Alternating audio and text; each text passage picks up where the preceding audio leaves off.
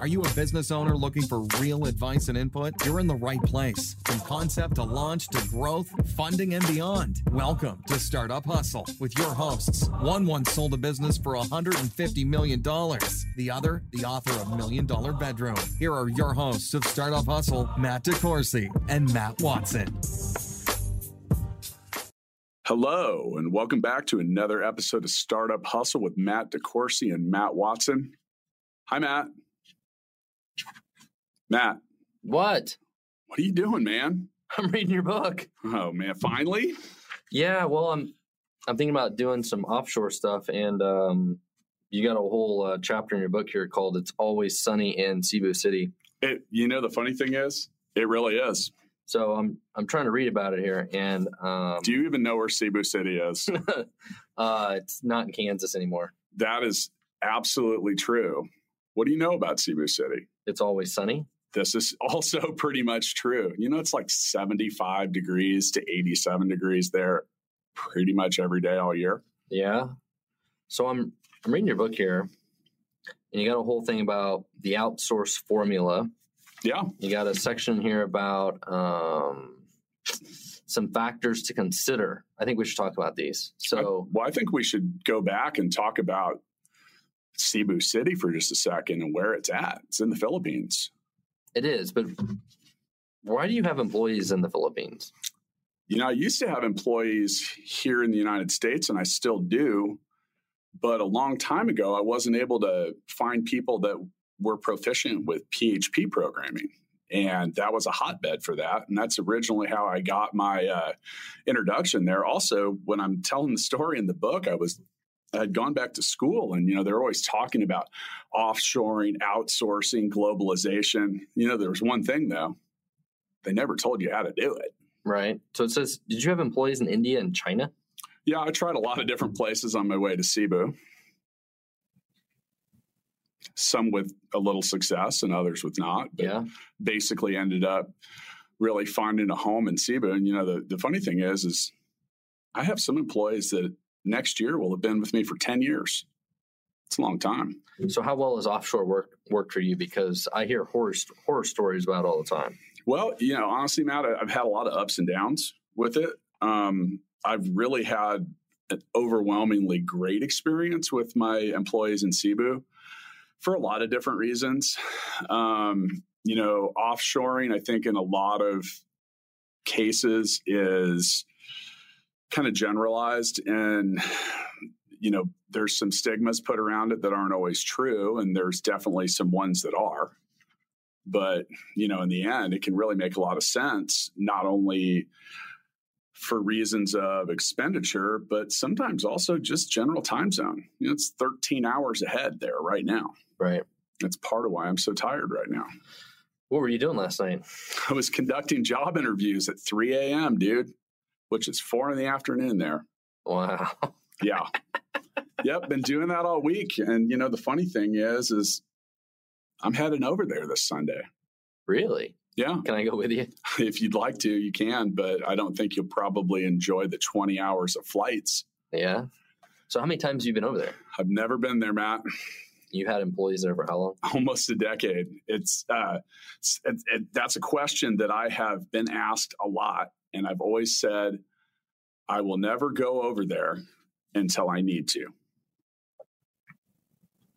So has for Gigabook and the other businesses you've had, has having offshore development been a real strategic advantage to you? It has in a lot of cases. And in a lot of cases, it's honestly been a pain in the ass, largely because of the time difference. Right. When we originally started some of the businesses we had that were related to tickets, I would spend all day doing that. And then here comes 6 and 7 in the evening, and my employees in Cebu were showing up to work. And now I'd have to spend several hours either getting them started, or the alternative was basically requiring some of them to stay up all night in their time and work during the day here. And, now all these years later, we have kind of a healthy mix of that. And, once again, there's some upside and downside to this, but I've got kind of a simple formula to determine whether or not you're getting any value out of it. What's your formula? Okay, so one of the main reasons that U.S. businesses will offshore or outsource to other countries is related to the cost. And the simple fact is, it's just a lot less expensive to exist in some of these countries. Philippines, for example, you're looking at anywhere to 6 to 8 times the value for $1 that you get here. So it's just a different economy. And you'll have people there that, are just as skilled and as experienced as ones you'll find here. And then they'll ask you for $1,000 a month in salary. And at first it seems, you're like, how can you even do that? Well, if you scale that up to what that's worth in their reality, it's not a bad job. So it's kind of a interesting win-win and compromise for the right employers and the right employees. Yeah, and when it comes to software development, I've never had an offshore team myself, but I've known, of course, dozens of people that have, and usually get a lot of mixed reactions out of that. And we've even had a couple people on our show that have offshore teams. There was a couple of them for sure that had a team in India, and I think there's pros and cons with it. I think for them it works well for them because the whole development team is offshore instead of part of it being here and part of it being there, because so much about software development is about communication. And that's something that 10 years ago was a lot more of a challenge than it is now. It's definitely easier now because of Skype and Slack and all these other tools. But the issue is when you're writing code and you're not sure if you're doing something the right way, you need to instantly be able to ask somebody like, hey, is this how this is supposed to work? And if somebody can't give you the answer, potentially you're just stuck. And so that's where you've got to have a good team, be it offshore or wherever. This is an issue even locally if you're dealing with developers locally, that can quickly answer those questions, right? And if you're the only person who can answer that question, you're asleep, then that's a bad place. That can result in just days being added on to your project. However, if done right, you can also double basically cut the time in half that it takes to finish a project, because you can literally have people working 24 hours a day. Now, let's talk about this formula that I've got, and it's just a really easy comparison. And we'll say we have someone here or wherever they're at that makes $10,000 a month, and we're going to compare that to someone that makes $1,000 a month. That person that making $10,000 a month needs to either be 10 times faster or 10 times better. That's where they find a comparable intersection. Now, is that fully scientific? No, there's other factors you have to consider too, like how much of your own time are you putting in there? And that's something I learned really quickly. In fact, so much that at one point that I found that I was spending about 80% of my time with my lowest paid employees. And I didn't really feel like that was a good mix and a good thing for the CEO of a company to be spending the majority of his time doing. So I had to make some changes, and they were all related to communication. There's really something when it comes to offshore stuff is you really learn quickly to appreciate the value of being able to point at something. Yeah, absolutely. Just stick your finger up to a monitor and say, this is where, and for those of you that can't see me right now, I'm swirling my finger around at my imaginary monitor and pointing to it. But that can be done when you're sitting next to someone in a matter of seconds. If you're trying to explain to someone, maybe you're just using text chat over Skype, you have to type it in, maybe you have to do a screenshot, you have to annotate it. And, this stuff really starts to add up, and it can slow some things down. Now, probably the thing that changed my life the most was when I finally figured out how to annotate screenshots, put a little thought bubble that just said make this say this or that. And that alone really cut down the communication problem. Now, one of the things I've really liked about Cebu City is everyone there pretty much speaks English. And it's not always as fluent as you and I are, but they certainly understand it. And it's really been helpful for communication reasons, because if you can't speak the same language of the person that you're trying to work with, oh man, There's some tools now, things like Google Translate and stuff like that might make it a little easier. But you're also talking about having to dump stuff into these things and translate and stuff like that. And I mentioned earlier that I've never really done offshore, but actually that's not correct, because we at Stackify, we just actually hired a couple developers that work in South America. I just talked to them, and they're in our office. I know. I just talked to them in the kitchen. Yeah, they're actually in our office this week. We flew them up. They just started working for us, so this is really kind of our first foray into that. But I have another little side project I've been working on for a while too, and have a couple other developers been working on that from Uruguay, South America, and they've been phenomenal to work with. Right. And there's actually a gentleman down there that kind of works as the product owner that kind of helps lead the project on like how the product is supposed to work, what it's supposed to do, all those sort of things. And he's been amazing.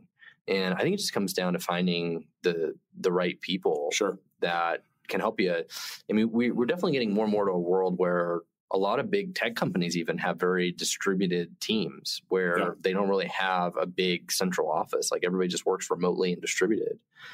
And I think you can definitely do it. There's something that I've really tried to educate people on when it comes to offshore employees. And it's the fact that someone is willing to do a job for 1/5 of what you're willing to do it for, or someone in your office is willing to do it for, does not mean that they're lacking any talent. And I think that I run into that kind of general stereotyping a lot when I talk to people, and I think just because someone's working on a different economic scale, that they're not smart or that they aren't capable or they aren't talented. I've actually found some amazingly talented people actually in the book that, wow, man, you quit reading it already. Hold on, let me get back to it. Sorry. There will be a test on this. And well, I think the thing that's important to remember though is sometimes the skills exist in other places that aren't really prevalent here. And in the book, the reason I ended up in Cebu City was, 10 years ago, there weren't a whole lot of PHP programmers here in the US. I mean, sure there were, but it wasn't as prevalent as it is now. And what I was trying to build was something that built web pages automatically based off of database records. And I had hired local, largely like .NET or HTML type programmers, and they weren't able to get this thing going. And, the guy that I was working with kept saying, oh, we need someone that's good at PHP. So I started doing some research, and, there's a guy a local guy here in Kansas City that owns a cleaning service, and he's been cleaning my house and my parents' house and my sister's house for over 20 years. And he's from the Philippines. So I started talking to him about some of that. And I did some more research, and I found that Cebu City was considered the technology capital of the Philippines. So I was like, all right, let's give it a shot. I had no idea how to do any of this. So I put an ad in the paper. I got a bunch of responses, and one of the first people that replied was a guy named Rico, who, by the way, still works with me. And he asked what the problem was, and we sent him a little snippet of code, and about 5 minutes later, he sent a reply back, and it fixed what we had spent 2 months being stuck on in minutes. And I was like, wow. I thought that was really awesome. And, he ended up, working for us ever since. And he's the one that'll be on year 10 after. But, in order to kind of make a lot of that better, I found a couple people that I found to be trustable. And when I wanted to expand, I let them help me do that. I encouraged them to find people and bring them in and train them. And, it's at one point I made a pretty strong commitment to being in Cebu. And the reason for that was these people could actually have a meeting. You could send one person to do an interview.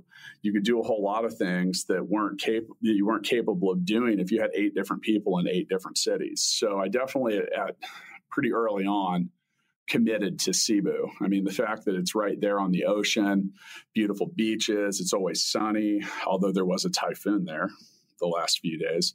It made me feel good if I was going to go over and visit. So 10 years later, I'm on my way.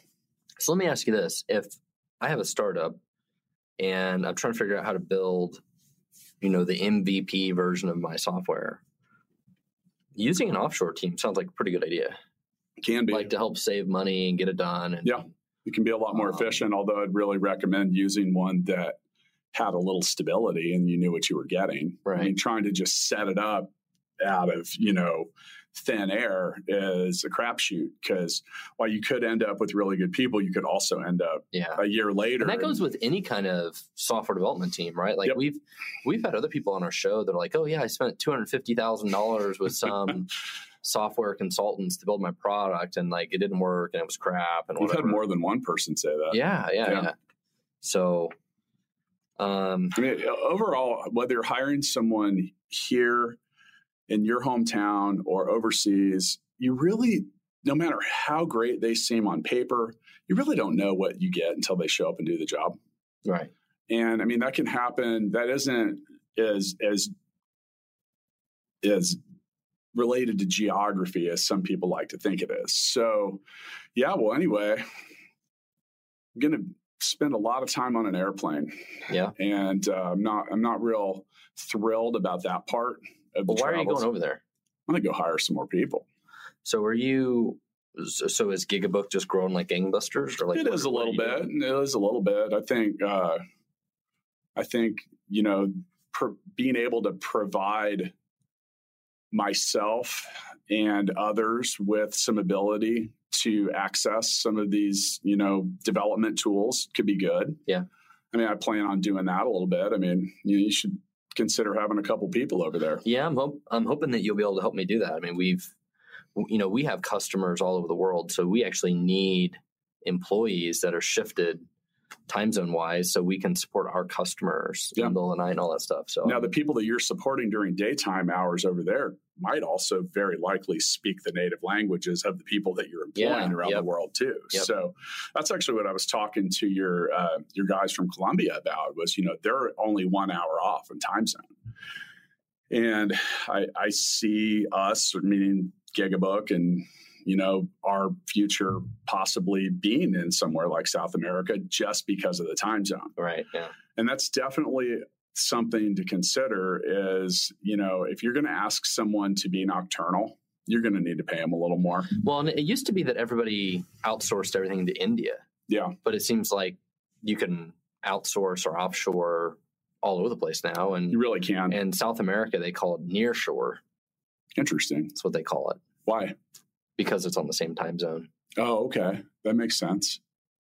Yeah. I mean, and there's little things too that I learned through this whole experiment. And one of the things that made the Philippines comfortable for me is it feels very American. Like they celebrate the similar holidays. They're all Catholic with us. Yeah, they're largely Christian and Catholic. So, they want Christmas off and stuff like that. Some of the things that early on is I had employees in lots of different places. Like I remember once I actually had a deadline of something I was trying to deliver for, another company, and we're building it for them. And I unknowingly scheduled this in the middle of Ramadan. I didn't even know what Ramadan was, Matt.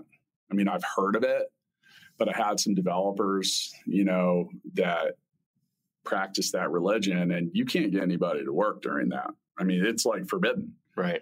And here I am eating crow telling, this person that I've been working with and for, I'm like, by the way, we're not going to have anybody to work on. Well, I think this week is like the Chinese New Year or something too. It is? Yeah. Oh, man. So if you had employees in China, you'd have that right now. I had a couple at one point, and the prevalence of speaking English wasn't as high. Yeah.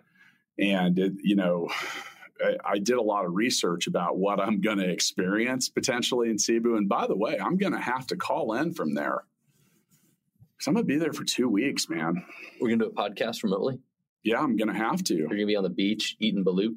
Oh, dude, don't even talk about that. Are you going to go to a cockfight? I don't know. Maybe. Probably not. They televise that stuff there. It's like Monday Night Football. And these are some of the things that I'm going to, by the way, Matt just mentioned balut, and I'll give you an idea of local customs and dishes. This is a fertilized duck egg that has had 18 days to develop. It's like embryo. It's not even an embryo. It is like a little baby duck in an egg. And it looks like probably the most disgusting thing I've ever seen in my life. I have gone out of my way to tell all of our employees there that there is no chance I'm eating it and to not even get me to try. But you know what's really cool though is, so we have 4 people there that have been with the company for more than 6 years. And I've gotten to know these folks. They're like my family. Like I have a lot of love for these people. I have pivoted these folks into so many different businesses and jobs that, oh man, I felt really bad about it on a lot of days just because it's like, hey, you don't do this anymore. We do this. But they've done a lot of stuff. They helped us build Gigabook. And it really was touching for me that they all not only requested, but demanded the day off to come pick me up at the airport. And I said, no, don't do anything special. They said, no, we're all coming. We already rented a van. And they're coming to pick me up at the airport. They would be able to see me just a little bit later, but that really meant a lot to me. And, I think that there's a key component that you can't leave out. And that you're going to be the tallest man in the Philippines. That part. Yeah. Well, for those of you who don't know, I'm 6'4", and most everyone I've met from the Philippines is about a foot shorter than me. So I might be like Godzilla when I get there. Hopefully I don't cause any panic or stir, but there's something that I've always been very particular about, and it's the understanding that what might be just a little bit of something for us or me could be a whole lot for someone there. Like $100 bonus is a pretty dramatic change or input or something that you do. Now, I have kind of a cool story because, Rico, our first employee, somewhere around month 6, I'd been trying, I feel like I got to help other people get what they want in life, and you kind of get what you want inadvertently after that. And he said he really wanted to buy a house. So much like my parents told me in high school, they're like, if you save up enough money when you're 16, we'll match it. So I told him that, and I didn't hear a damn thing about it for 2 years. And then out of the blue one day on Skype, hey, Matt, I've saved enough money and I'm ready to buy a house. And here I'm scratching my head and I'm thinking, oh, wow, I remember that. Well, he had saved over that 2 years, $10,000. And this is really crazy. He wanted to buy a house and it was $20,000. That's the total price. It was like the equivalent of like a 1,400 square foot townhouse. And it had a double lot, $20,000. So I was like, wow, okay. So having never met this guy, I sent him $10,000 and I matched him and he paid me back over the next year.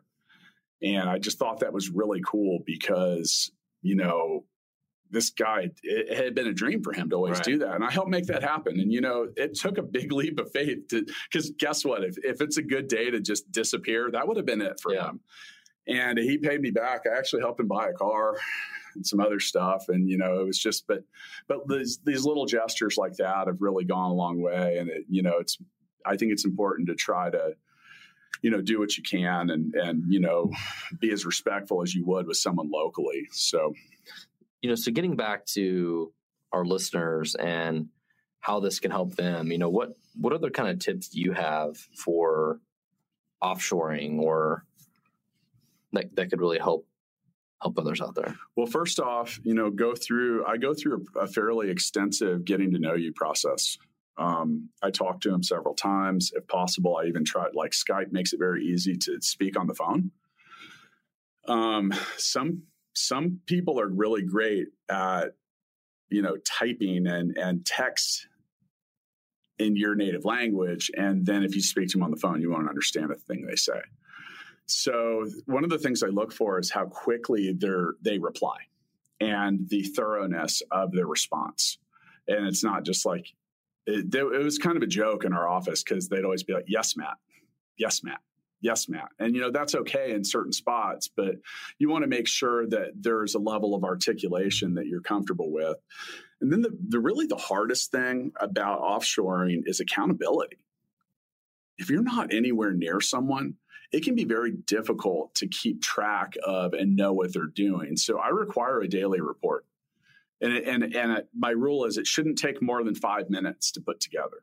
I just want to know what you did. Now, there are some sites like Upwork and stuff like that are pretty clever, and they'll take screenshots of that person's, whatever they're doing at random times. And honestly, I've had multiple instances on that site where I've caught people basically cheating me. There's a lot of ways around that. You can write little scripts that just change the pages, or, it looks like they're doing something. Right. And then all of a sudden you're like, wait a minute, this is a pattern. So you really got to pay attention. And, if you feel a high level of distrust, there's probably a reason for that. And it's very hard to overcome that. So just, try to have an idea of what kind of output you're expecting in X given time, and try to set these expectations in, a way that it's realistic for both you and the employee. So let me ask you this. You're going over there next week. You're growing the team. Is there any chance we can help other people? Yeah, well, that's really has a lot to do with why I'm going over there. Because it seems like we could help other startups. I think we can. And I think that it's important for some startups to be able to have a turnkey solution. Because here you are. That they can trust. Yeah, well, That's the key, you have enough on your plate trying to figure out how to get your business started. If you're trying to build an offshore team and trying to do all this other stuff, it can be a lot. So, now that you bring it up, well, I finally rented an office over there. After 9 years, I've said I've had an office, but I really had 4 people that were working remote. Right. I actually, I rented an office. It's in a beautiful building. No offense here, they have a nicer office than we do, Matt. We are in the basement. Yes, we are in the basement. They're on the 15th floor with a beautiful view of Cebu and the ocean. And we have no windows. Well, that's because we blacked them out for the video set that we never use. All right. But yeah. Part of, luckily my developers like to work in the dark. Right. But being on the 15th floor in a high rise and an ocean view sounds pretty good. Yeah. Tall ceilings. It's got windows and everywhere you look. It's a beautiful building, has some co-working spaces, and holds up to 25 people. Are you going to come back from Cebu? Probably not. I'm making a contingency plan. So I'm going to leave an address on my desk. If you don't see me back here by March 2nd, can you just start sending money? Yeah, I guess it's only going to take like $100. Yeah, maybe it might. But anyway, back to some of the stuff. Because, here's the thing. I don't need 25 developers. No. I really only need 8. And really part of my plan is to try to develop a turnkey system that will help select partners that, we, meaning you and I possibly, might choose and maybe be a pipeline for our own innovation. Well, and that's what I'm excited about to work with you on, is how we could build some cool stuff together, but can help Stackify get, a couple developers over there, and we could support our customers, our international customers and stuff as well from that office, kind of create I'm calling a sales timeout. I'm hearing some buying signals here. Yeah. No, I think it sounds, really good and hopeful. So I think you should maybe pony up with me. And do I get to go to Cebu? Yes. Yes. Can I go next winter? Yes. I can't wait. It's really funny because it's actually warm today, but I tell you what, I've been wanting to go. It's been snowing here. It's 6 degrees. The funny thing is I send them pictures when it snows because none of them have ever seen snow, real snow. Yeah. So yeah, I think we should give this a whirl. And, I'm going over there. I've already been interviewing people. Like, if those that are listening could see me right now, I look like a raccoon. I've hardly slept this week because I'm trying to get so much set up. Do you know some of the other things I've had to do over there? I just recently had to set up a corporation in the Philippines. Yeah. Did it make it easier than the U.S.? No, it's like, if I had to break it down to one sentence, I would say same, but way different. They do like all the same stuff, but it's all called something different. Right. And with that, it's the thing that's enabled me to be able to do that is the fact that I've got 2 people there that have worked for me for, one almost 10 years, the other 8. Right. One of those employees ran our ticket company for years. I mean, this is as trusted of an employee as we can find. And she's been able to help me do a lot of stuff. It is unbelievable the level of talent that we have been able to attract at this beautiful new office, and, being willing to, pay maybe even a little above a fair wage and just get the best that we can. And I think what's going to be really cool is, not only being able to possibly help other entrepreneurs, but I mean, I think the thing that when I put my head down on my pillow at night and I have beautiful little entrepreneur dreams, I think about being able to generate MVPs at remarkably affordable prices and do it so fast that they hit the market without even an afterthought. So you're saying you're willing to share your hidden little secret you figured out in CPIP? Yeah, it's not much of a secret though. It's in a book. Yeah, it's in a book called $1 Million Bedroom, which once again Matt has quit reading. I'm sorry. You'll get to it. You've read the part where you're in it. No, I haven't read it. You haven't? No. You really haven't? No. You didn't even read the part with you in it? Okay, I want to point out that on the Facebook chat for Startup Hustle, there's a rumor going around that you might not be able to read. I can read code. Exactly. I know. And also, if you want to check out and join our community on the Startup Hustle Facebook chat, you can see Matt losing yet another rock, paper, scissors matchup. This time when we took our wives out for date night and I made him put a picture of the check on there. That cost me like $200. Plus tip. So yeah. I mean, that was a tough loss. And I also want to point out, it was your idea. Not only was it Matt's idea, he literally gave his phone to the waiter and said, "Hey, I need you to videotape this." So that's right. I got you back later when we played basketball. Yeah, you did, until I actually figured out how to shoot on the one where the goal was only like 2 feet away. I was really good at that. It's mainly because my arms are 2 feet long. I was pretty much dropping it in the hoop. But I will go ahead and admit, on the full-size basket, oh my God. You made 3 total? No, out of 2 games. Yeah. 2 in one and 1 in another. I played basketball in high school. I was terrible. Oh my God. I can tell. The really sad thing is how worn out we were after that. Yeah, I might need to use this sunny environment in Cebu to get some exercise. So, and I want to kind of wrap that up, but I want to point out, if you're listening to this and you have an interest in, possibly doing some work with us over there, just email me, matt2ts@gigabook.com. Come proper. Have an idea of what you want to do. I'm not really going to probably reply to things that are a $200 project. But if you're serious about what you do and you feel like we can maybe make a difference and, you've got something that's worth working with, and worst thing we can do is look at it and say yes or no. You've got a whole team over there, and you can help hire more people on the team. Yeah, I really think that we'll find that the team grows. We want to do it in a way that doesn't break what we're already doing.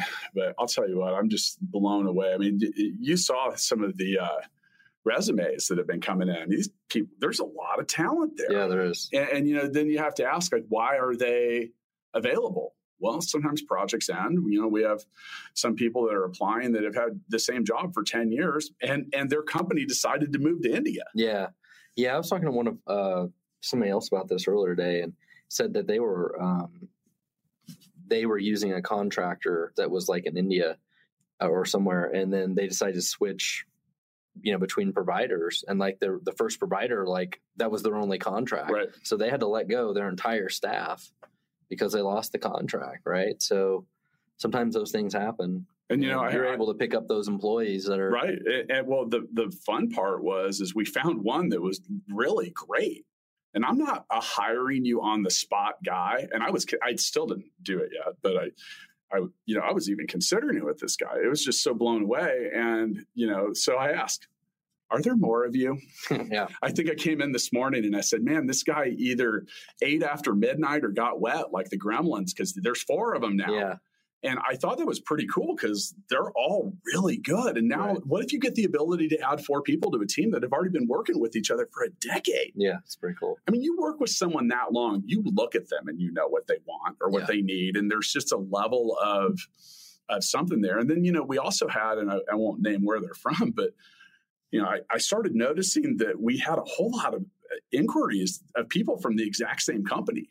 And I came to realize that, and they never really defined. I started asking, well, what's going on over there? Well, I don't really want to say. They're being polite and being professional.